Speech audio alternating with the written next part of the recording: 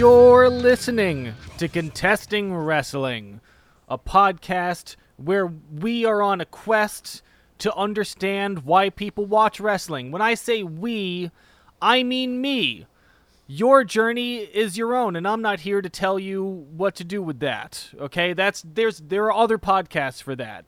This is here for me to cathartically suffer through the process of learning about America's second or third greatest original art form. Kind of depends on where you want to put it. It goes jazz and then either wrestling or stand-up comedy. Depends on how you want to call comic books.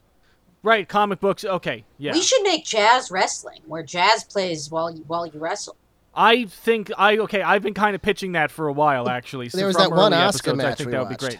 Yeah, the one Kana match was that was kind of jazzy. It was kind of jazzy. What the dude was playing. But anyway, so the point, my name is Evan Burke, by the way. You can find me on the internet, or at least on Twitter, at Evan Burke, etc.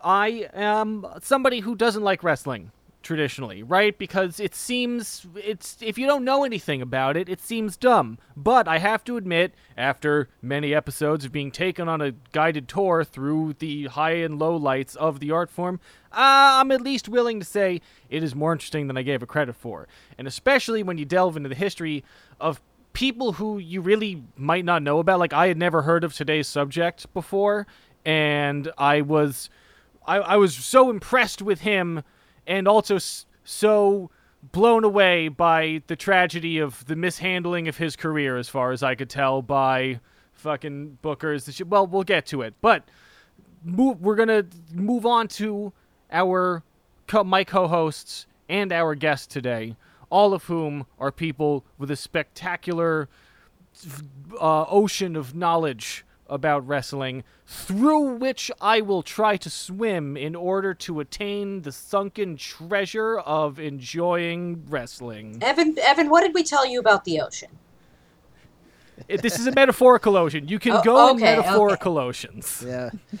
So Evan, that was very poetic and super nice. You know, my name, as usual, is Doc Diamondfire. Been involved in wrestling for about a dozen years now. I've done a number of positions in front of and behind the scenes, and right now I'm doing this. I'm looking forward to talking to all of my friends about our subject today, which we are keeping a mystery until we reveal it, I guess. Professor, tell us briefly about yourself. Well, I am Dr. Ben Abelson, professor of philosophy at Mercy College, and wrestle nautical adventurer. To continue Evan's metaphor. And our other co-host. This is where I talk. Okay. I'm sorry. I was thinking about butts. Anyway, I am, as always, Katie Vella, the professional referee. I am on Twitter at @RefKatie. I've been in wrestling since 2014. I've been reffing since late 2017, coming up on 3 years now. I am also a Twitch streamer. I stream mostly Pokemon. You can follow me there at Over Here Counting. And today we have a very special guest. It is my protege in XSW, their most senior and tenured referee. It is Devin T. Simmons. Devin, go ahead and introduce yourself. Hello, I'm Devin. As Katie said, I am the senior referee at XSW. Extremely serious wrestling. Serious for wrestling, those yes. who don't know. Yes, extremely. It's pretty rad, and I'm psyched to be here. I'm a fan of the show, and I'm excited. So we're going to talk about Ron Simmons today. No relation.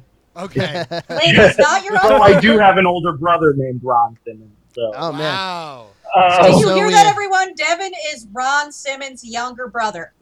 So we just have Yes. we just have a bunch of hidden camera footage of you jumping your brother, and then hilarity ensuing after that. Yeah, exactly. Those are the matches. It's me and my older brother.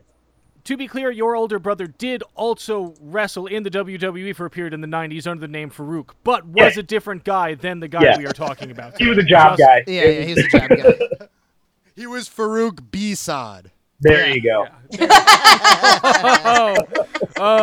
good. All right. That's now good. that the real listeners are left after the fake friends bounced after that joke, let's so For those three of you still listening, before we delve into today's subject, though, Devin, I want to ask you some broad questions that we ask of any guest that comes on this show. So the whole core of this, the thing that I am trying to figure out over the course of contesting wrestling, given all things in the world, all ways that one could theoretically spend one's time, from napping to all the television shows to learning a foreign language to math to and so on in that fashion, why wrestling? Why is wrestling a thing people should spend their time with? Well, I can't speak for other people. I can only speak for myself. That's great, yeah. And for me, I've been a wrestling fan for longer than I can remember. Like, I have an early memory of a Razor Ramon promo on an episode of Raw that was me going, oh, Razor Ramon is talking, which means I knew who he was. So, like, I had been watching Raw. The real Razor Ramon. Yeah, real Razor Ramon. We'll get to that. We'll get to that later. Go ahead, Devin. Yeah. But, so, the reason I really enjoy wrestling isn't, it's the stories, and it's not just like storylines like, oh, he stole my girlfriend, so I'm going to have a match with him where we hit each other with chairs. But it's like, each match is a self-contained story, and the really great matches tell really great stories physically. Sure. And of course, there's all the athleticism and all that kind of stuff that I really enjoy. And sometimes I do just like watching big dudes beat the hell out of each other. It's very satisfying in like a primal way. Yes, and one of our matches that we're talking about today especially is just a great example of people just beating on each other and it being a lot of fun. Yeah. Do you think of, obviously, you grow up watching more traditional quote-unquote wrestling, but and then I would definitely say that XSW falls under the umbrella of wrestling. Like we were on record on this podcast and saying it's totally wrestling, but it is a different. Not as the State approach. Athletic Commission is concerned, though. No, right, You from the hear State that, Athletic State Commission, Athletic it Commission? is a sketch comedy show. It's not wrestling. Don't come look at it. It doesn't tick all the boxes that the State Athletic Commission needs you to tick for it to be wrestling. But it more speaks to the fact that the State Athletic Commission isn't really concerned with wrestling. But that's another story entirely. What is different to you, and what is maybe the same to you about like if you were reffing quote unquote more traditional wrestling? Well, I'm a pretend referee. I will say that for real. Like, I pretend to ref a pretend sport. And that's why I'm here. We're gonna make you a real referee, Devin. So you're going in. You're counting to 5. Yeah. Whatever. Well, I mean, whatever they need me to do. I mean, what's a real referee? I mean, that's why when I get into it with people, if I have to ever about something like XSW, it's like, is XSW wrestling? But what's really different about it? Because someone's like, it's not real wrestling. Yeah. Like, what's real wrestling? You want real wrestling? You go to Iowa State and you watch 12-year-olds roll around in singlets until one of them wins, and then by the time they're adults, they stop doing it because there's no money in it. In a sense, it is another level of artifice, which is just an extension of wrestling already. Yeah, exactly. Right? The cool thing about it is, like, to me, the only real difference between what we do at XSW and what they do on TV for AEW and WWE is legitimately, we're just not actually doing moves to each other. Like, that's really it. For the most part. It's the same structures. Yeah, we do have real trained professional wrestlers on the show, and they have real professional wrestling matches, whereas we pretend to hit each other with pile drivers and shit. And that's what I have to say, as coming to it from an outsider perspective. If you have not checked out XSW, I absolutely recommend you do so, because the blend of like real wrestlers and people who are purely just from the comedy universe and throwing them in there together to see what I think is absolutely genius. Like I just think that works so well. He was gonna come to the next show we had and then Yeah, the world went to shit. Yeah. I can swear a lot, right? You guys don't have a Totally. Absolutely. Yeah. Go nuts. Go nuts. Fully at liberty. Yeah. Well, we Oh, do yeah, have a do limit, you. but we tend not to tell Yeah. guests that. We just send people to their house if they go past it. I murdered a guy on one of the double Patreon episodes that you got to pay $20 for, and it's been fine. So don't worry about it. Oh, okay. He was Marty Jannetty's accomplice. I made a guy disappear. Don't tell Captain Romance this, but that's actually what happened to Dungeon Master. Evan killed him. Oh no. Gotcha. I didn't know his name. That's why I don't understand this reference. I just, I'm just a killing machine. I was just trained by the government to be a killing machine. So, as we all knew, so I'm not going to explain I was going to that. say, that makes a whole lot of sense based on stuff I've heard about you and listening to you on this show. I'm glad that really comes out in this show. I'm glad that people have been able to take that away. That You're I'm a dangerous man. Yeah, that I'm more machine than man in my heart at this point, and born to kill. Anyway, speaking of born to kill with laughs. Oh. No, I thought you were segueing to Vader from there. Yeah. Oh, okay. Speaking of born to kill with largeness, with a pure what a slab of a man Vader is. But no, all right. So the first match you introduce it and then we'll get into it. Okay, so it's Ron Simmons versus Vader for the WCW World Title from a house show on August 2nd, 1992. It eventually aired, but it was originally just a house show. And this is the match where Ron Simmons defeated Vader to become the first ever black world champion in wrestling history. So a very important match in the history of wrestling for sure. So the match itself, these two guys come to the ring. Vader looks like one of the Rocky Mountains that he hails from. This is peak Vader right here. If you watch Vader's later WWF run, and we do see a peak of it, you see that Vader had diminished a little bit by then, but here he was still peak Vader. He looked like, he would rip your head off for fun. And apparently he kind of would. Like those clotheslines that look really legit, they were really legit. But Ron Simmons, the challenger, he looked up for. He looked like his head was firmly not going to get ripped off that night, and indeed it did not. The only thing that was taken off was the title from Vader. So, Evan, what did you think of this straight up before we get really into it? It was frustrating that I felt that this match, the first match, and as far as I could tell, maybe the earliest of the matches we watched, was far and away the one where I felt like Ron Simmons was getting to wrestle like he wants to wrestle.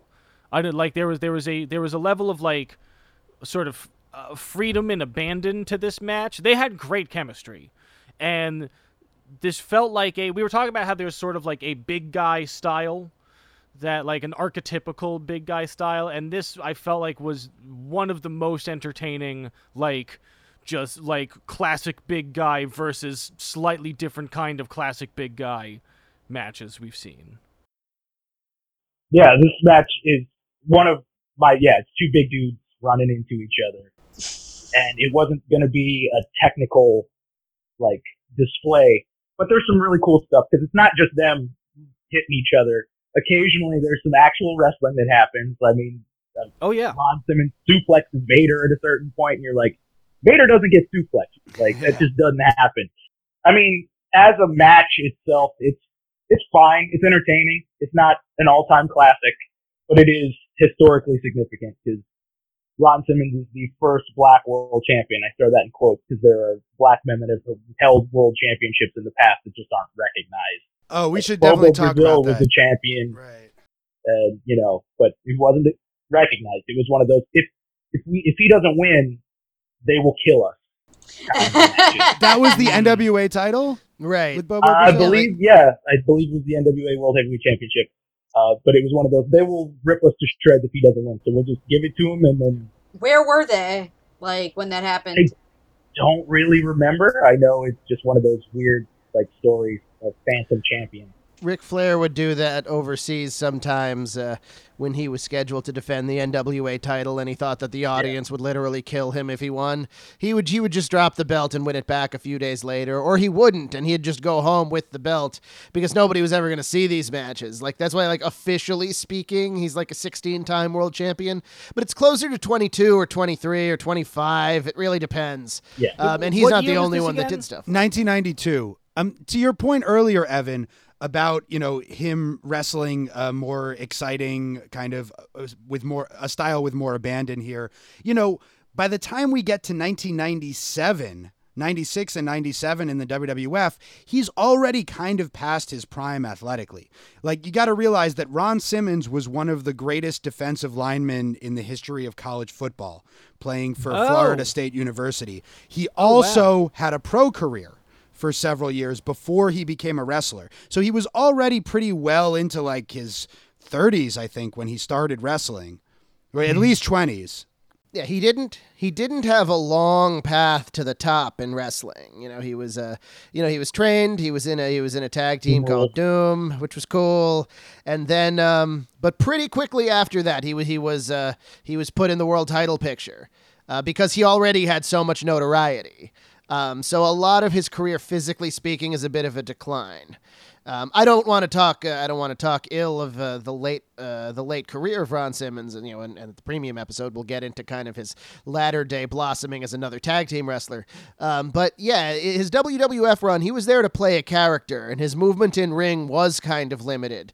I think, despite the fact that as the Farouk years seems like he was kind of being mishandled, and he could have been a bigger star than they wanted him to be. I think he took what they gave him and went further than they thought he was going to go with. Any issues I had with those Farouk era matches, I felt were Vince's fault.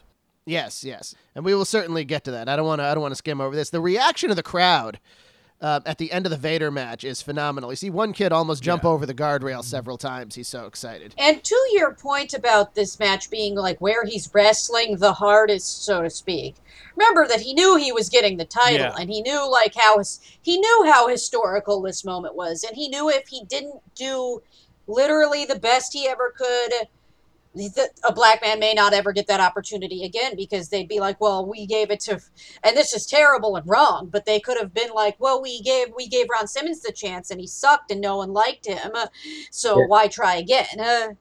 Which is a fucked up thing to have to say, that mentality would even exist, but it's entirely possible that that was his thought process going into the match. I do wonder if it was. Yeah, I feel like I mentioned this on this podcast once before. I definitely said it in conversation. I saw an interview with Aquafina about Crazy Rich Asians, and they asked her like, "Oh, you hope the movies succeed so that they can make more like Asian-fronted movies?" And she said, "Well, if the movie fails, they should also make more Asian-fronted movies. White people make movies that fail all the time, and they just keep making movies with white people." And like Katie, to your point, that was the attitude, especially amongst like Southern promoters. It was like, well, we'll give the black guy Speaking a of chance Southern and see if it promoters, works. Bill Watts should be given credit here for being the guy to put the title on Ron Simmons. And he was known for promoting black wrestlers in Mid-South Wrestling. He, Junkyard Dog was the top star under him. So was Coco Beware, when, the rest of the territories didn't have anything like that. Yeah, Bill Watts is an interesting figure, because we can definitely give him credit for booking black wrestlers to the top whenever he was booking. I don't want to give him too much credit in terms of social justice or whatever, because his decisions were purely financial. He was like, man, the other promoters are stupid not booking black guys on top. Black guys will draw the most money from the black people. And that was all he was thinking was, the only color I see is green, brother. It's an attitude that still persists today, and it's a real problem. That being said, when the only chances given to you are dubious chances, you still got to take them. And Ron Simmons took it, and he ran with it. This is sort of unrelated, but I'm watching this Netflix documentary that just premiered called High Score, which is about like the history of video games in the 70s and 80s. It's great. Oh, I gotta watch. It's great, that. but I did not realize that the sort of origin of Pac-Man came from people sitting down and being like, well, we've got all these games with shooting, and the guys like that. How do we make a game that women will like? well, what about a game based around eating? And and it's all supposed to be cookies. Pac-Man's eating cookies. Oh, I thought they were going for the junkie market. I need these pills, man. I guess it's fucking ghosts, man. They're coming. And then the fruit is so that their teeth don't fall. Yeah. You got to keep from getting scurvy. Right. That's the, Exactly. That's fantastic. sorry. So Devin, Ben, what were you asking? I was going to ask Devin how he felt about the whole presentation here. I noticed they don't mention that he's the first black champion or anything like that. No. Which I had kind of mixed feelings about, but I mean, I get why you wouldn't do it, but I do. Okay, so this is a thing I'm going to say for your listeners because they can't tell by listening to me. I'm black. That's not exactly the way we introduce a guest. It's like, this is Devin. He's black. Like that doesn't come off too well, you know. And it was your idea to talk about Ron Simmons, not ours. Yes, it was. We've been kicking it around regardless, but it worked out. Yeah. Doing a wrestling show, you got to talk about Ron Simmons at some point. But me saying, well, what's something that I have an insight on that you guys wouldn't have? And it's like, oh yeah, race stuff, and you already did the New Day, so right. And Truth. And Truth, yeah, which those episodes will kind of inform some of this stuff too. But yeah, I know as a kid, I was not watching WCW. I had no idea any of this stuff happened. But when I was a teenager and I went back and discovered a lot of stuff, this match always had this is Ron Simmons, the first black world champion. So I didn't have the historical context for anything. But if I had known at the time or had seen it at the time and been not 4 years old, I would have definitely noticed that they didn't mention that he was the first black world champion or that he has an opportunity to be the first black world champion. But I also would have known that he was the first black world champion. It would have been a big fucking deal. So maybe they didn't feel like they needed to. They're like, people know. So the people that care know and will care. And the people that don't care won't know. So. And maybe we'd rather not point out to them that exactly. we haven't done it before. So we don't want to, or we don't want to trigger any racists by saying this is the first black world champion. We could just say it's a black world champion. It seems like it's plays into the history of major wrestling promotions trying to have it both ways, where it's like, well, let's be more inclusive because people like that now and it'll make us money, but let's make sure we still hang on to the racists because they're a big market. Right. You don't fully condemn them, but you're like, we need their money, so let's not piss them off too much. Oh, especially in the Southern wrestling circuits that WCW really made their bread and butter on. I mean, even the people, they didn't mention it. I mean, they didn't mention it for all the above reasons. Like, I can picture people in Atlanta, thinking if they were to mention it, thinking to themselves that they weren't racist, but I don't know why they have to mention it. He's just a great wrestler. Racism ended in the 60s, right? Yeah.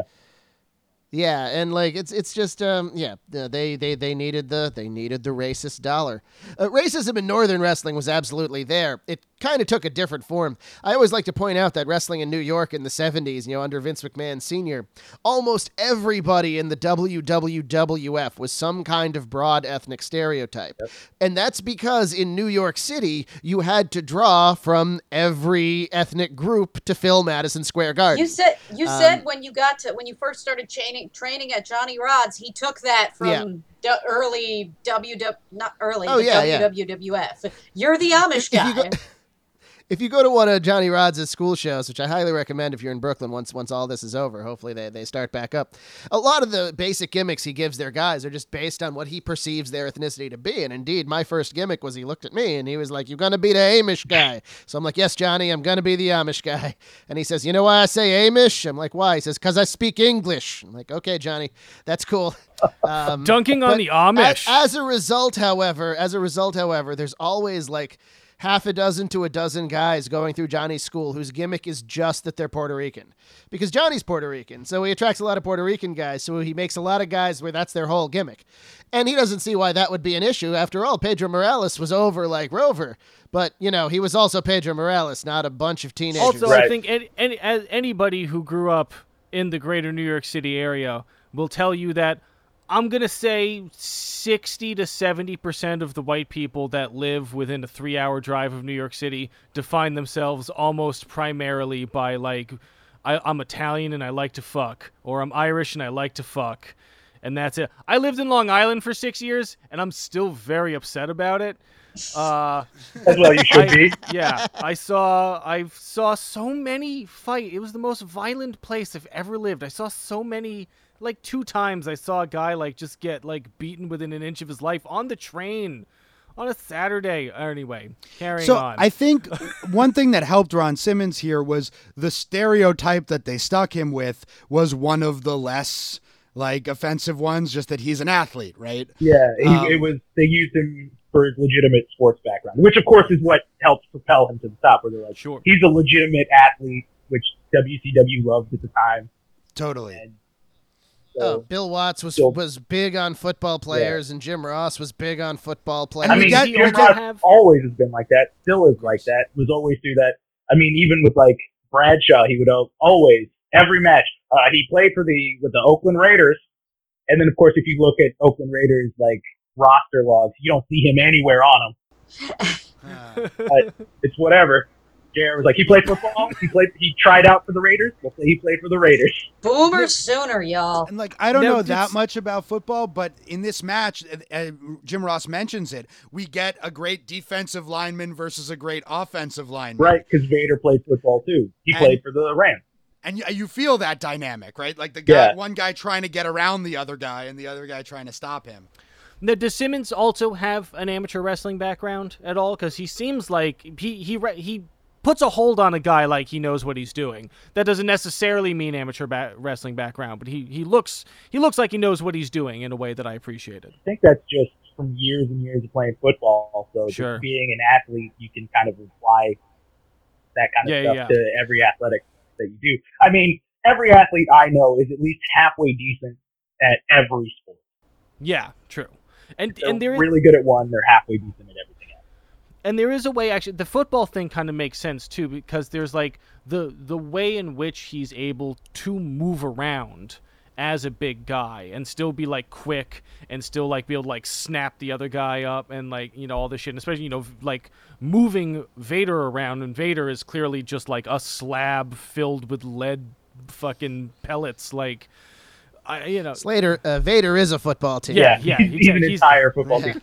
I don't know if you guys saw NXT TakeOver last night, but Pat McAfee. I saw a fair amount of it. Pat McAfee, you know, you could tell he was really rough at the mechanics of pro wrestling in a lot of ways, but athletically, he was amazing. And he did a lot better than I thought he would. I did not know the guy from anything. I haven't been watching NXT. I was like, they're bringing some guy in because Adam Cole's already gone through the whole roster.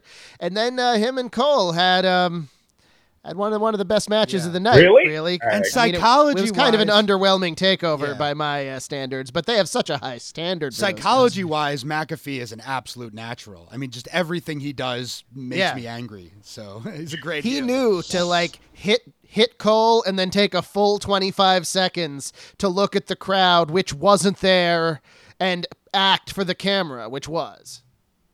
All right, so the match ends with Simmons escaping the power bomb, hitting a power slam, and getting the 1, 2, 3. Beautiful power slam. Really beautiful power slam. Fantastic. On Vader, who's such a huge guy, so that's particularly difficult. Like, he looked like he was controlling Vader in the air. It's not just one of the like snap power slams. It's like he lifts him up, twists him in the air, and without a whole lot of momentum. Like, Vader didn't even run that much. So the setup for the match was that Sting was supposed to challenge Vader, but was injured by Jake the Snake Roberts. But I think that was all kayfabe.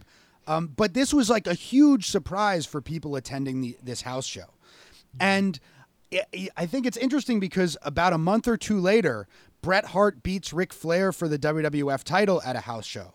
And I wonder if there was some influence there where WWF was like, oh shit, people can't get the idea that WCW's house shows are more unpredictable and like cooler shit can happen there. Maybe we should do our big title change at a house show as well. Just speculation. I mean, that would make sense. That seems like a kind of thing that would happen. I wouldn't be surprised if they thought of it. I mean, there are several reasons why that title change happened in the WWF, not the least of which that Ric Flair was experiencing serious equilibrium problems. For a hot minute, he thought he was going to have to retire there, but it got better. So it was a quick thing they had to do. Simmons held the title for about 4 months and then lost it back to Vader. There's like kind of a gap in his wrestling career before he comes to WWF, I think. I'm not sure really what he was doing for like 93 to 95. I think he was just shuffled down the card, I would think, and then not used and just waiting out a contract would be my guess. Like a lot of people in WCW at the time. Yeah, exactly. WCW was such a mess in the early 90s. Like they kept changing management. A lot of people were like, several people got fired that had like long-term contracts that they ended up just sitting at home and collecting what they call mailbox money every 2 weeks until their contracts were up instead of breaking the contracts, which, hey, good work if you can get it, you know? I mean, they did that when WCW died. Yeah, anybody that had a direct contract with Turner Time Warner, or I guess AOL Time Warner as it was by the time they folded, in not a contract with the company WCW, some of those people had contracts a year and a half out, and they got paid millions of dollars. So Simmons gets signed by WWF during this very transitional time in the business. They give him the name Farouk Assad. They make him the modern day gladiator with this stupid ass looking helmet. He attacks Ahmed Johnson. I had you guys watch this promo. I have a technical question about this gladiator character. So, like, is he supposed to be, like, actually from the past? Because he sort of makes a reference that I interpreted as he had traveled here from the past. None of this was very clear. It was super vague. He was with Sonny. Bad gimmick. For some reason. So can I just say about Sonny, you know what's aged like warm milk on a hot summer day is Sonny managing a feud between two black men. Yeah. Oh, yeah. Oh, for sure. Sonny in general. And you know they had that in mind by putting I it was there, trying right? to be nice, but I guess she doesn't deserve it at this point. No, she doesn't. So that match between Farouk and Ahmed Johnson never happened at SummerSlam because Ahmed was injured, I think. It was Ahmed Johnson. We can just assume he was injured. Yeah. You got a little taste of Ahmed here, Evan. He's great. Like, I loved Ahmed as a kid, but he just he wasn't able to realize his potential for various reasons. Yeah, Ahmed Johnson was great, and as this is one of those things where it's like representation matters. Because I remember as a little kid, so this was 95 or 96. I would have been 7 or 8 years old, and just like I liked wrestling. I'd always liked wrestling, but then Ahmed Johnson shows up, and I'm like, whoa! And in my head, I didn't like put it together, but as an adult, I can look back and go, holy shit, black guy, and he's not Saba Simba, and he's not, losing all the time. He Holy slammed crap. Yokozuna. Yeah, he slammed Yokozuna. He became the first black Intercontinental Champion. When he was doing stand-up interviews in the ring with Vince would look at him with a look on his face that it's a certain Vince look. He looked at Andre the Giant like that. He looked at Hulk Hogan like that. He looked at Steve Austin like that when he wasn't trying to make that face when he was being Mr. McMahon. But I think Vince wanted to just go with Ahmed Johnson, but Ahmed just kept getting injured. Yeah.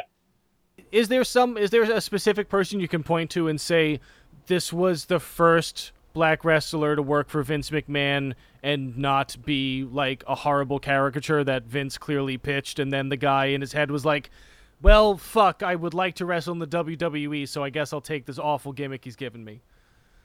You talking about Ahmed? No, I'm just saying, is there I think he's asking, who was the Oh. first guy to be able to embody a non-racist character in the WWE? Coco Beware wasn't really a racist character. Yeah, Coco SD Beware Jones. was but SD Jones worked for Vince Sr. Rocky Johnson? Kind of grandfathered in. Rocky Johnson Old and Tony man Rocky Atlas? Johnson. I mean, that's a stereotype yeah, I at the guess very so, least. Yeah. And I defer to Devin on this one. I mean, there were a lot of like character, like wrestlers where being black was part of their gimmick, but they weren't super offensive. Like you guys in the Roddy Piper episode talked about Bad News Allen, Bad News Brown, and I mean, he was black and that was part of his character, but it wasn't like he was a badass first. Yeah, exactly. Yeah. It wasn't like he's Yeah. black Yeah. and he's a criminal, or he's black and he's a jungle savage. He's a black man who's a badass and he's a proud black man, and that's kind of it.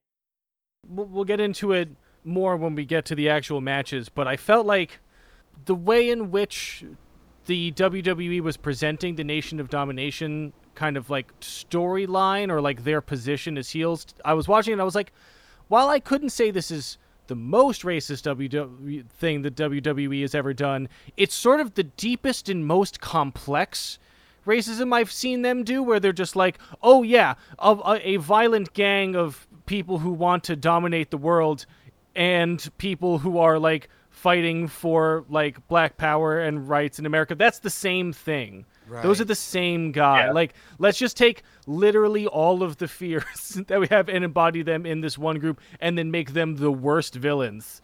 Yeah. And and then also they all seemed like good fucking wrestlers too. Like there was some good stuff happening in those matches, but yeah. The funny thing about it is they put Crush and Savio Vega in there Right. to be like, no, it's not actually a race Well, and- thing. I mean, And later Owen. start out yeah. PG-13 white rappers PG-13. Right? right at the so- beginning before the Nation of Domination is a thing. It's literally just Farouk and a theme song. Right. Wolfie D and JC Ice. Yeah. Oh, that hurt. PG-13. Yeah, I mean, the thing about PG-13. PG-13, when that gimmick started in Memphis as, hey, don't you want to hate these two guys because they're skinny white rappers? And then the WWE like completely legitimized the gimmick by putting them out there as Yeah. part of the quasi black power group. Yeah. Like, you're missing the mark a bit, Vince, as you tend to do. The acquisition of this knowledge has caused me pain. And I just want to put that out there.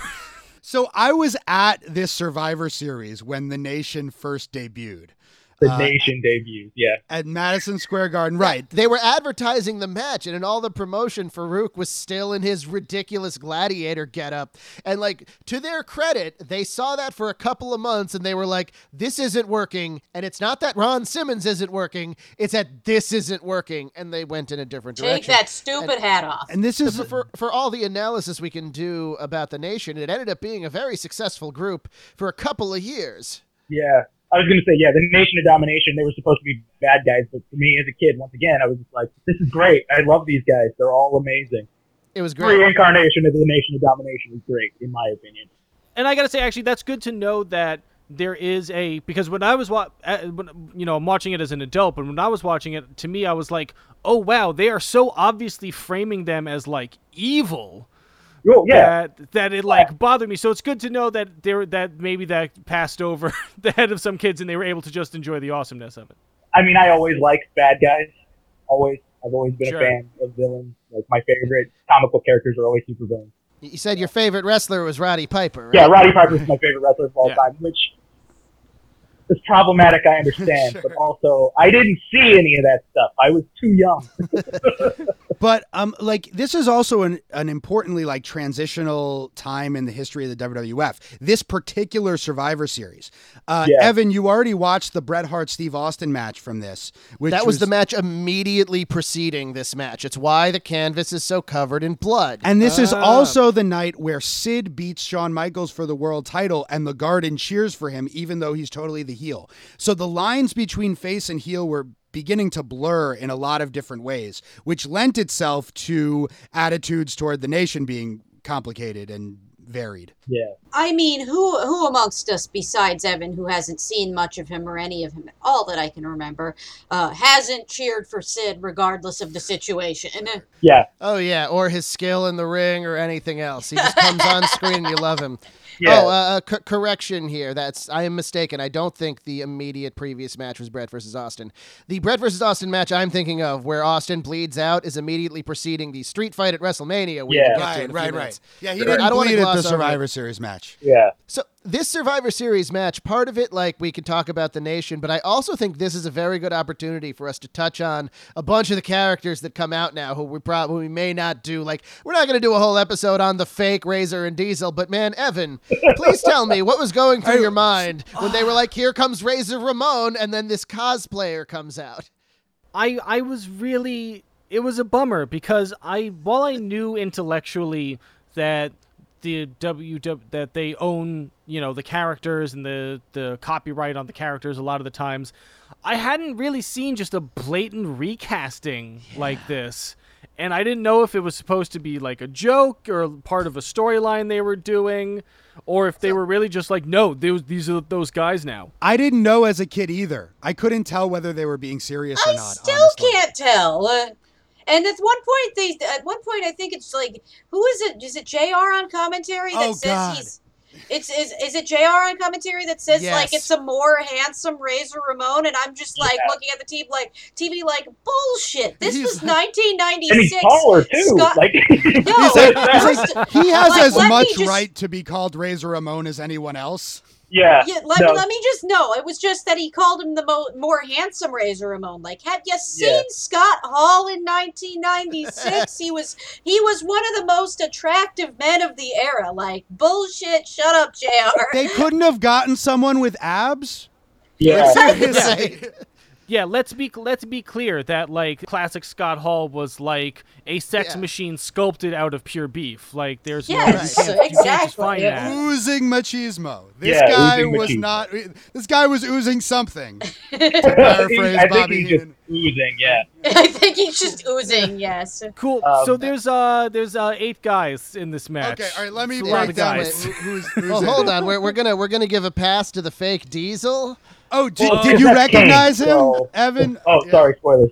That's okay. No, I did not. Who is he? Well, I He's missed it. Kane. That's Kane. Yes, Yeah. that is Glenn Jacobs. Oh. That And is he mayor was- of Knox, Tennessee, anti-masker Glenn Jacobs. Yeah. He is also he was also Dr. Isaac Yankum, DDS, the dentist that we saw in a recent episode, I believe. I want to be fair here and say that Kane was a better fake Diesel than the guy playing fake Razor. Yeah, sure. But, Oh, yeah. I mean, Diesel Neither didn't of have them a were whole good, lot but of whatever. stuff to do. Right, So it's Diesel easy was to also flirt. way worse Right. than Razor. Yeah.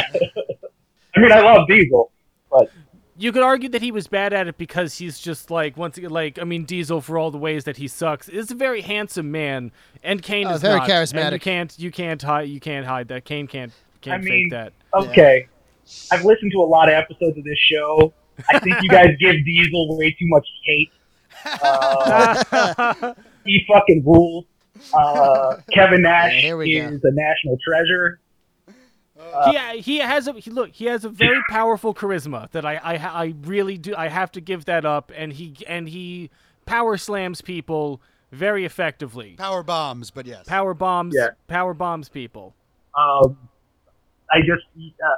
I am enough younger than you guys that it's just like, you were smarter than me at the time when Diesel was happening. No, Devin, I loved No, Diesel as a Devin, kid. hold on. I loved It's- Diesel it's- as a kid.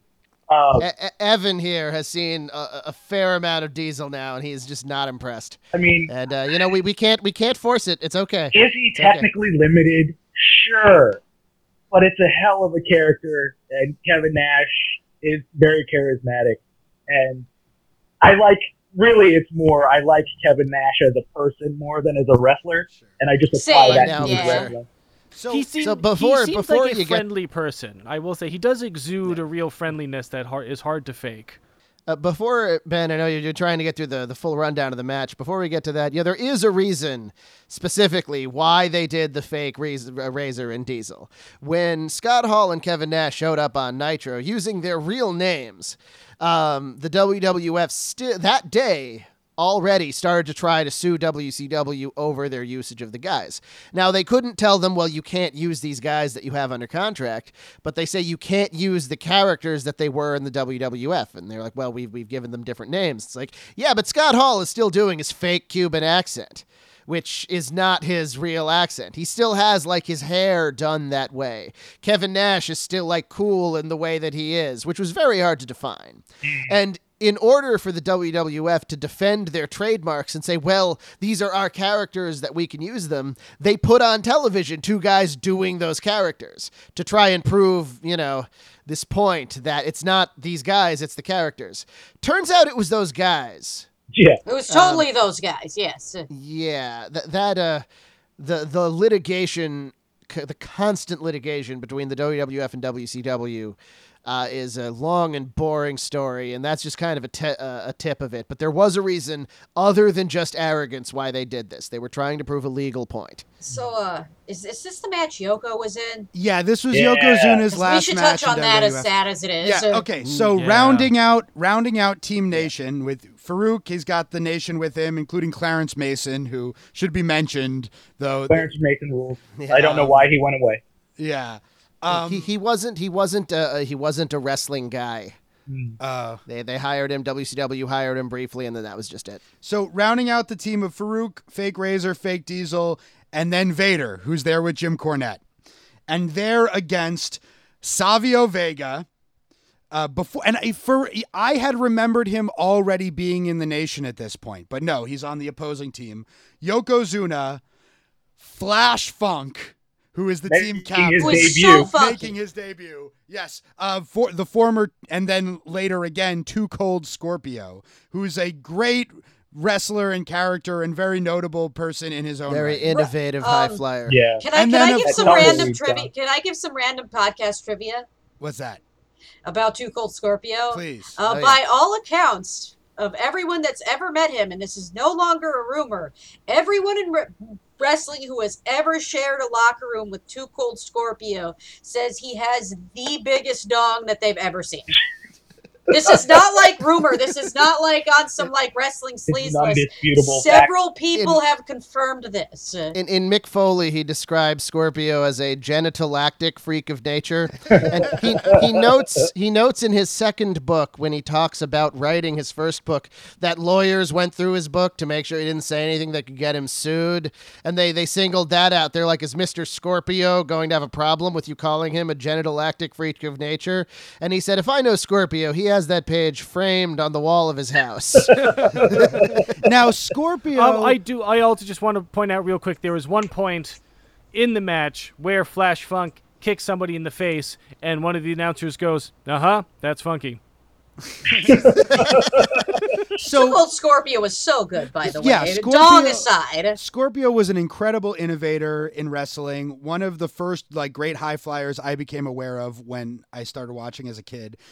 Should have been more successful in the WWF than he was. Now, one, they stuck him with this gimmick that has possibly the most racist stereotypes clustered together in a single gimmick. Dancing pimp.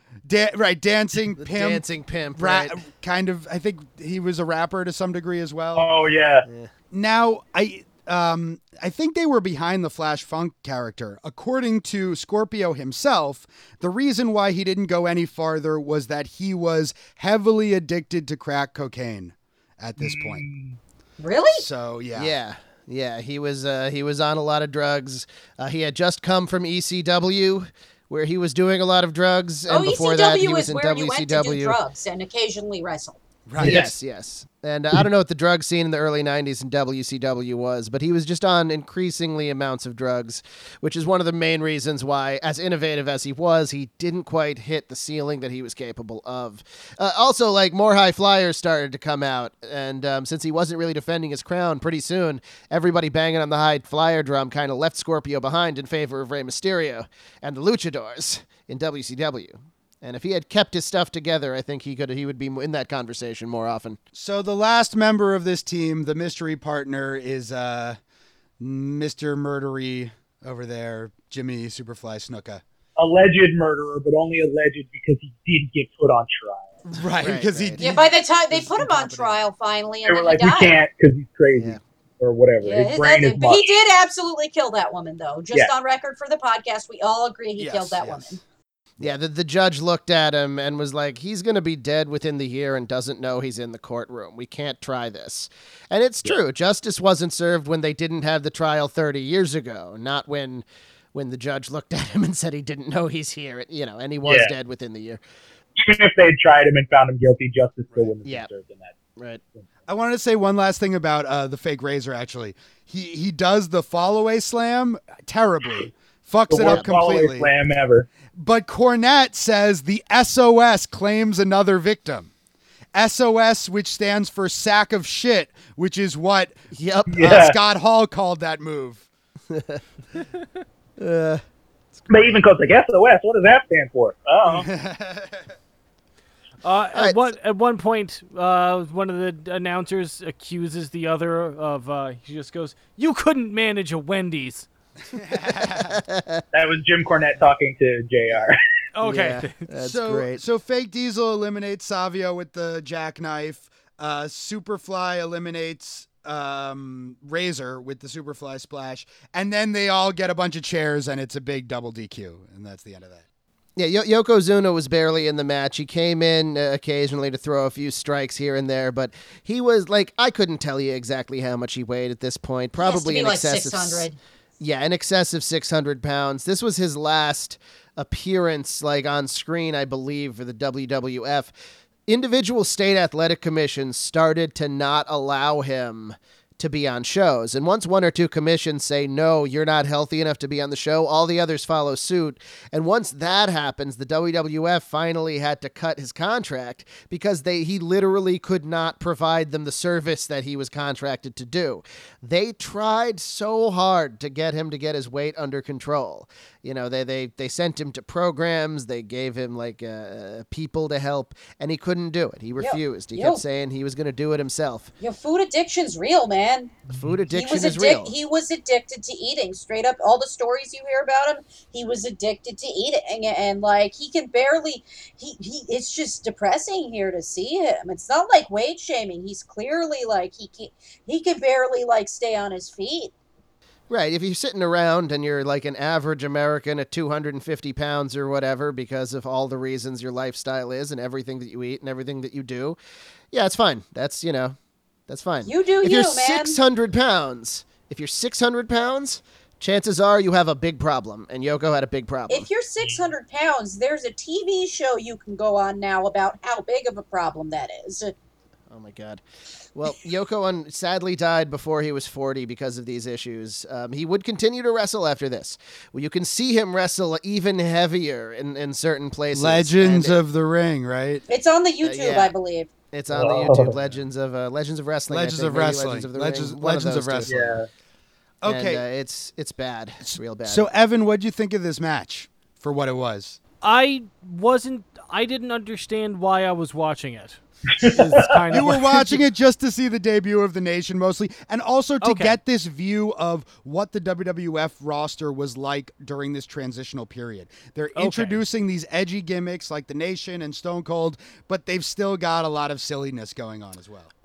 Okay, that makes sense. Because I felt like there just wasn't a lot of Farouk in this match. Yeah, they talk him up right at the beginning, and then he kind of clotheslines the dudes. He delivers a fuck of a spine buster. Yeah. Oh, yeah, his spine buster is a thing of beauty.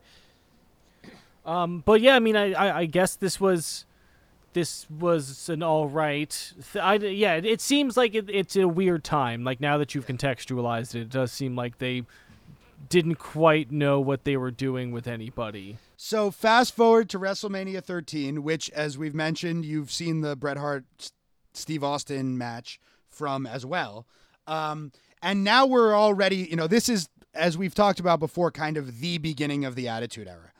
And this match, I think, besides the Bret Austin match, this is like my other favorite match from WrestleMania 13, the Chicago street fight between Ahmed Johnson and the Legion of Doom, Hawk and Animal. And they're all wearing the Legion of Doom shoulder pads, and Ahmed looks just incredibly badass. Ahmed looks great, man. It's a shame there were problems. He could have brought the WWF into the next era. Ahmed always looked badass. Yeah. And they're against the Nation of Farouk, Savio, and Crush with their whole crew, including D'Lo Brown now, who actually does a lot of the work in the match, despite not being officially in it. Yeah, they don't even name him. They just keep calling him that guy over there. He's like that guy. What's this guy doing? What's that guy doing? You haven't given him a name? Soon afterwards, they'd start using his name. Yeah. So let's start with the promo before the match, the Nation promo, where they, They're like, yeah, the thugs and criminals are coming out. Like, They sound like Magneto and the Brotherhood of Evil Mutants. It's Yeah. like, no, we're for the good of everything. And evil. Yeah, Like, wait, something isn't quite lining up here. yeah, exactly. It's okay. I will say, I love this match, and I remember watching the highlights of it because we weren't allowed to get pay-per-views. So watching it on Raw the next time and be like, these are all my favorite people. How did I not get to watch this match? Because LOD is my favorite tag team of all time. I loved Ahmed Johnson. Farouk was great. Like, I remember the Jax bone crunching action figures, mm-hmm. and Oh, yeah. as soon as Farouk and Ahmed Johnson were like in the line, I was like, need that. All right, I'm good. I don't need another Shawn Michaels. We're fine. I've got those two also. Actually, The general idea of the Nation of Domination fighting post-apocalyptic raiders, I mean, like, that is pretty badass, right? That's just, like, on Oh, a for basic sure. level, Yeah. the stylistic clash here is cool. and it's And such a Farouk looks badass with his beret. oh, yeah, hell yeah. big time. Such a crazy Right. fun brawl. And Yeah. they really beat us over the head with that whole kitchen sink joke, Yeah, despite the and- fact that Yeah. it doesn't actually get used in the match. Yeah. They just brought it out so they can be like, yeah, see, the kitchen sink. It's the kitchen sink. It's like, okay, is this Chekhov's kitchen sink? When is the kitchen sink going to be? Right. I think my Chekhov's favorite... kitchen sink. What was the Chekhov's joke we made before on the podcast? Well, I It was talked making about me laugh so hard. A Chekhov's- trumpet. Chekhov's Oh, trumpet, yes. yes. or trombone, yeah. Yo, It was yeah. a trumpet. I think my favorite part of this match, just my favorite like shot, is a couple of guys I can't remember who are fighting in the foreground on the floor. And behind them, one of the Nation guys is just getting up. And then you see Ahmed Johnson horizontally launch Oh, himself yeah. over the guardrail into the ring portion because he had just done that to the outside and the camera cut away, thinking that's the end of that. It's like, no, Ahmed Johnson this was WrestleMania. He's going to missile himself at his opponent again. It's Ralph Wiggum flying through the window. Right. Isn't this the match where I think he hits someone with a chair and you could tell he didn't even really like stop to aim. He just like slams it on whoever he's aiming for, kind of. They mention in the Undertaker match that we'll talk about next that Farouk had like a punctured lung and separated shoulder from this match, and I don't know how much of that is kayfabe, but the way he gets like slammed through the table by Ahmed and like pile drive, like I have a feeling that might have been a shoot. Actually, those injuries. Yeah, he got fucked up. Like, if anybody walked out of this match without some kind of injury, they should, I don't know, start a church or something, or a god or some minor deity. They should at least be donating their DNA to science so Yeah, as to something like build that. more resilient humans for the post-apocalyptic wasteland. At some point, there's a pinfall, and it doesn't really matter. Everyone just Yeah. keeps fighting. The LOD managed to take out both of PG-13, which was great. Those guys really needed to get some Doomsday device in. That was fucking beautiful. Another thing that makes me think that Farouk was really injured is I have a feeling he might have been more of a part of the finish. Not necessarily that he was the one who was going to get pinned, but it seems like they kind of audible it a little bit. So, like, they do the Doomsday device on Crush, and they don't pin him. And then Ahmed just hits him with a 2x4, and then they pin him. And then Yeah. they do the double Doomsday on PG-13 that Doc mentioned. But it seemed like, yeah, they weren't quite sure what they were doing, and it might have had to do with Farouk being hurt. Yeah, I was watching this and like the 2x4 thing happened. I was like, wait, that's the finish? After all this chaos, that's the finish. A 2x4. All right, Yep. whatever. Yeah, the match was all chaos, and that includes kind of a finish that comes out of nowhere because, of course, they're all just beaten up enough to end it. And I like that. I like the fact that they let it get to be that much chaos. Like, who even were the defined members of the Nation of Domination? I mean, I guess it was Farouk, Savio, and Crush, but really it was the whole gang of guys. Yeah, everybody Yeah, was there it was all taking of them. punches, throwing shots. Like, Clarence Yeah. Mason got debriefed, as the announcer Right. said when he got nailed the one time. yeah. All right, so I think and we'll talk about this a bunch, but I agree that Farouk was mishandled, and like the whole nation gimmick was in a sense a mishandling, but he did get a shot at the main event. And we see that in this King of the Ring match, King of the Ring 97. The main event was for the world title, Undertaker defending against Farouk. And this is the one main event shot that Farouk got. And he didn't get another one afterwards. I think for a variety of reasons. But okay, before we get into the match though, this is a hell of a fucking promo as well before this one. Both of them. I like the promos that have like 9 guys on screen at once, because I just think there's a certain effect to it, you know.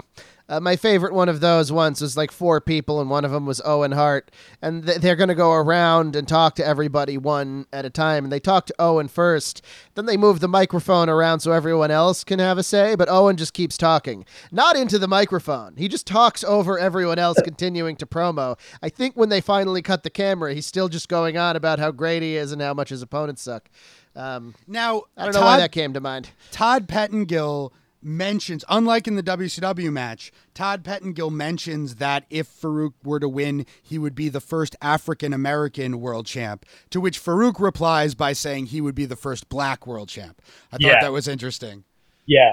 And also that great line of, because the Undertaker is doing his pre-Kane bullshit, and so he's like, don't worry about that blackmail. Worry about this blackmail. Oh, that was you are a king. That was incredible. That was great. Well, Paul Bearer continues his streak of always being the best thing on screen whenever he's on screen. Yeah, when I was thinking about putting this match on, like we already had 3 matches, and I was like, you know, it's not a great match. Like it's important in some ways, but once I noticed that like Paul Bearer was a big part of it, I was like, okay, we can make Evan watch 4 matches. We are. I'm soon. I'm going to have to put my foot down, and we are going to have to put together the Paul Bearer episode. Sure. Because I every time I will. It's the only thing that when I'm scrolling through a pay-per-view to go see a match, I will stop and watch Paul Bearer segments that have nothing to do with the episode we're doing, just because every moment that I'm watching Paul Bearer is a moment that I'm a little happier. I love when life's a little better. Doc is interviewing them and Undertaker tries to talk and Bearer's like, zip it, Lazarus. Yeah. Well, one thing that's great about Farouk's promo is that there is an undercurrent of just like, you're dead? I don't have time for that. Fuck you. That's dumb. I don't care. This is gingery burnt to a crisp, Paul Bearer. Yes. Yeah, completely. So then when they're doing their entrances, Vince has a couple of interesting lines. First, he says that Farouk would be the first world champion of color, which is false because Pedro Morales was champion. And then he says Farouk is definitely playing the race card here, which I guess is true in the story. But a weird thing for Vince to be saying. Wasn't it like he kind of bullied his way into the match or something? Yeah, he's claiming that, I think there was some kind of complaint that he hadn't gotten a shot previously or something like that. Well, it's that kind of like halfway politically correct to cover for the fact that you aren't like what would now be known as woke in the slightest, shit that Vince has done a lot. Like if you're gonna do an angle where like a black man is trying to leverage that into an advantage and make him a heel, first of all, maybe don't. But second of all, if you're going to do it, like, go all the way with it. Do what they did in Smoky Mountain, where the gangsters were like, nah, for reparations, we're going to win with a 2 count. And then they did that for a while, where, like, New Jack would pin his opponent and be 1, 2, we win. Like, this didn't work. And, like, yeah, the whole, like, of color terminology that Vince was trying to use, that he used incorrectly, that all of that, when the only person who's like, no, I'll be the first black world champion is Farouk himself, because that's what it is. Well, it wasn't, he didn't win, but he beat Vader several years previous, so that's a different match. I mean, it feels like Vince being like, all right, how do I play on people's like primal fears, and how like Farouk and the Nation are just sort of a repository of what racist white guys are afraid of when it comes, where like the way that he, like I was saying, he's like, oh, like criminals and black activists and dictators of African countries And these are all the same guys to me. And so it's the same, like, if there's sort of an affirmative action angle, I think that's like, or sort of like that's Vince being like, oh, here's another thing people are afraid of to play off of that. Because I think that's how Vince's psychology works. Yeah. Plus, he's an old white dude from North Carolina. So. Oh, yeah. I was going to mention that as well, but in I'm his glad brain, Danny it's mentioned like, it. no, black people are this, or this. Like, Exactly. I don't understand. Oh, yeah. Which I think it's Vince looking at his own fears and being like, how do I make these characters out of my own fears that then resonate with racist white people? And I remember, like, the Nation of Islam and stuff, especially under Farrakhan, was very much, like, looked at as demonic and evil by the mainstream American media at the time. Yeah. Oh no, they were bad guys. They weren't good people. I think But the Nation of Domination stuff kind of informed one of the things you guys brought up on one of the New Day episodes was when the formation of the New Day was happening, and they were like, "Oh, okay, so if you're going to be a black stable, that means you're going to be like, or a black wrestler, that means you're going to be a jungle savage or a black militant or whatever." And they didn't want to do that. And this is an example of, well, black wrestlers, so yeah, black militant, black power guys, yeah, there you go. And they're bad guys. Of course, but even with the New Day, they started as a black stereotype. They were preachers.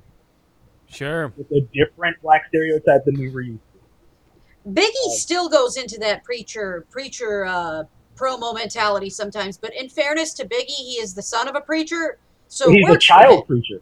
Yeah. Wow.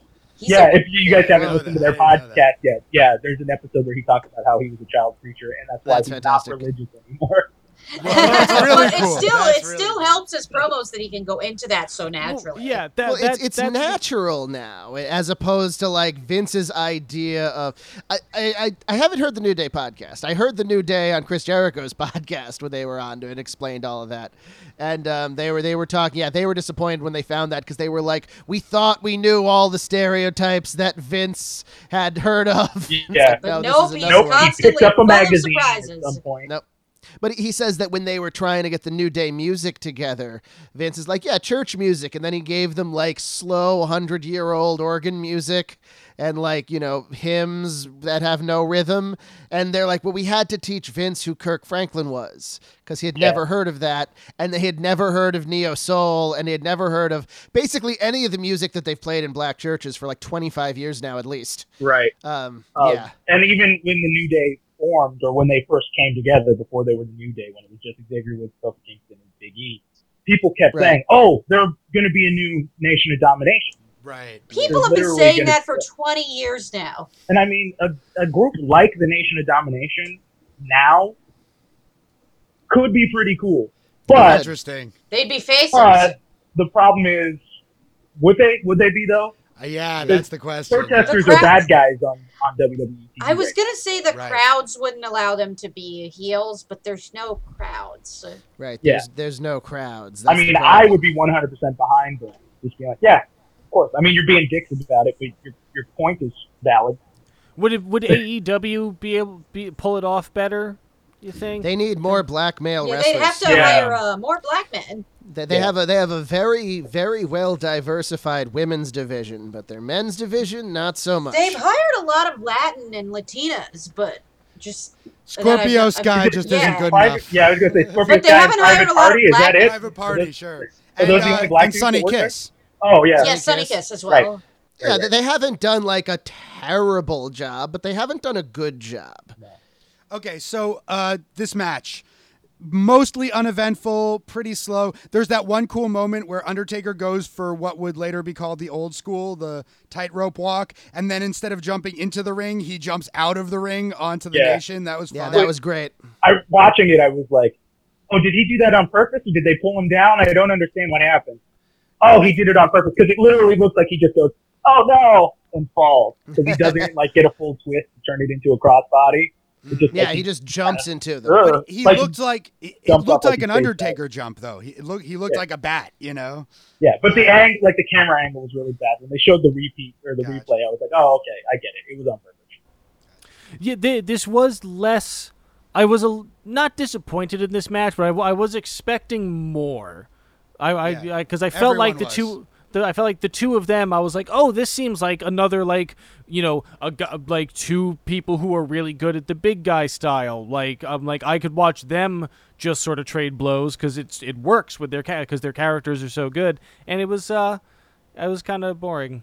It was a match, and literally this match existed basically as we need a main event for this pay-per-view because the stuff we have planned for Undertaker isn't going to come to fruition for another month or two. Right. And the reason Farouk really didn't win is because they had plans for the WWF Championship at the time. Like, they knew that Brett was going to get it back and like all that. Yeah, they were setting Undertaker up for the Kane reveal, right? Yeah, Undertaker was getting ready to go into the Kane stuff. So, like, everybody had plans except for Farouk. But then I did happen to watch how Farouk's storyline progressed. Like, I got sucked back in, so I was just like, oh, that's right. 2 weeks after that was when they introduced the bigger, blacker nation. Yeah. Right, yeah. right. So I went back and watched all that stuff. So, yeah, we'll probably talk about this more in the premium episode, but Evan should know they did make the nation all black after this, and then Savio Vega had his own Puerto Rican stable, Los Boricuas. And Crush had a white supremacist biker gang. Yes, the Disciples of Apocalypse. Didn't it also include actual white supremacists? Yes, the Harris twins. Yeah. The Harris brothers are Nazis, by the way, guys. Just so everyone we didn't know that at the time. We should have. They were skinheads. 8-Ball and Skull. Yeah. Oh, like not kayfabe, like real Not life. No, they have Oh, dear. SS tattoos. You'll see them. Yeah, you can't. At some point or another. They were you'll see them at some point. They were lower card guys in a lot of places for a long time. So Undertaker wins this match with a kind of scary tombstone. Yeah. Oh man. Oh yeah, that was probably one of the least well executed tombstones I've ever seen. It was a little frightening. I was like, oh, are we watching this match because it's his last match and I'm watching a man die? Oh yeah. Because that, like, And then Paul Bearer wants him to do more damage. He ends up doing 3 more choke slams. My favorite Bearer moment is like this 1 second where the ref is trying to get him to stop, and he like raises his hand to like pimp slap the ref and gives him a look that was just amazing. Just like very comical expression. And then Ahmed Johnson comes out and gives Undertaker the Pearl River plunge, which that was the first time I had ever seen a Tiger Driver was Ahmed Johnson doing it. And it was always fucking impressive and awesome. Great finish. I feel the need to continue to bang this drum that Vince wanted to go with Ahmed Johnson. He did. Who, but a person who he wanted to be the top guy, would he have come out after the main event, try and talk some sense into The Undertaker, and then when that fails, beat the crap out of The Undertaker, who's the uncontested, who's the world champion at the time, and then leave. Yeah. And it's so disappointing. Ahmed Johnson was great, and Vince wanted to go with him, of course. You can tell just by looking at it. But I think I mentioned this in personal life conversation, that what ended up happening to Ahmed Johnson was a combination of injuries and The Rock. Yeah, a little thing called Dwayne Johnson happened. Yeah. We also, Doc, correct me if I'm wrong, I remember we watched a shoot interview with Ahmed Johnson years ago, and he said that he left for some, like, family issues. Yeah, he said he had to go and take care of, I think, his sister or something. But he said he never told the WWE. That's his story, and he's sticking to it. He's like, I didn't want to burden them with my problems. And it's like, but you got to tell your job why you're leaving. Yeah, man. It's like, that's especially when it's, 2 or 3 years down the line, stuff might be okay. And he did eventually go to WCW at the heavy request of Booker T and Stevie Ray, despite the fact that by then he was out of shape and really was not an asset anymore. And it's a real shame. But to Devin's point, The Rock did take over the nation. Yeah, and that The Rock changed things. took Ahmed's spot basically, and then became the biggest star that wrestling has ever produced. The little thing called Die Rocky Die happened. Yeah. And also The Rock's first black WWE champion, WWF there you go. champion. No man other than The Rock held that belt until last year. Right. How about that? Had it, which is fucking crazy. Yeah. We watched that match, right? Yes. That's the match Yes. we watched? We did. Yeah, We yeah. did. It was It was a fucking great amazing. match. Yeah. I can't believe The Rock murdered Ahmed Johnson, and we're breaking that news on this podcast right now. If it weren't for The Rock being a cold-blooded killer. Everyone on this podcast has murdered someone at this point, except me. I've never... What? What did you hear? What do you know? No, I meant the regulars. Well, in that case, I don't know what you're talking about. Also, I mean, by all of us, I mean Evan. We know what you did to Dungeon Master. If you listeners, if you, this has been Contesting Wrestling, and if you'd like to learn about the people that I've murdered. No, do we have any final thoughts before I wrap this up and pitch the Patreon tier, the new our Patreon tier where I murder guys? Dungeon Master's grave, you son of a bitch. I'll say I know we're running a bit long. I'll give a few final thoughts. Farouk was an incredible athlete before he was in wrestling, and when he was in wrestling, every time you hear an interview with him, he's grateful for all the opportunities he got. And if you ask him if he should have won the title a bunch more times, all he kind of does is count his money at you. And which he made a lot of in the Attitude Era and beyond as a big act. And now he's got the best job in wrestling. Yep. Oh yeah, he shows up, says one word, and everybody loves him. My final thought is, damn. Someone had to say it, and I'm glad it was you, Someone had to Devin. say it. Yeah. Now learn to count. I know how to count at least up to 3. Fair At enough. least. Well, no, I think I've seen countouts in XSW. I've counted up Attempted anyway. to almost 10. I don't think I've ever actually ended a match based on a count out. You would. Do you have anything to plug? Me personally? Yeah. No. Wear a damn mask so I can live again. That'd be great. And the old standbys: stay out of the ocean. Paw Patrol are narcs, like that kind of stuff. R.I.P. Okay. Hobarth. Oh, well, Yeah. what's your Hey, let's not go there. what do you want people to follow you on Twitter? Oh, yeah, I suppose you could. I suppose. Twitter and Instagram is the same. It's Devin T. Simmons, DEVINTSIMMONS on it. So, Again, no relation to Ron. inclined, yeah, of course, yes, no relation to this Ron Simmons, as I mentioned, my older brother, also a Ron Simmons. And once again, I really have to double down on. I'll say this as the person least involved with XSW out of anybody here. I have nothing to gain. I have no involvement from with their XSW success. You have ever. no- What are you talking about? You go, yeah. Sure. Yeah, Ben sure. doesn't know what XSW is. Yeah. He You learned today. sound a lot like the Ultimate Warrior, but Hey, Uh, I have as much relation as you do to any Ron Simmons. Right? yeah. Evan, what were you saying? But it's great. It's great, and you should check it out. And especially if you're somebody who still is not a big fan of normal wrestling, it's awesome. It is a great, especially if you are a comedy fan.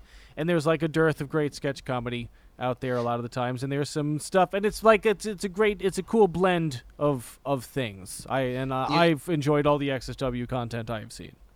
You can find several XSW shows on IWTV, IWTV.live, and there's an XSW YouTube channel that has a couple of more XSW shows on it, so look for that. This has been Contesting Wrestling. Follow us on Twitter at ContestingW. Let us know how you feel about things or whatever isn't a thing. Things that aren't covered by the word things. So any of those, that should cover everything. Those And two concepts. And send all complaints to @ScribeBen. Yeah. Or send, even if they're not complaints you really have, just make stuff up and you can just send it to them, and that's fine. That if you enjoy this, that's great.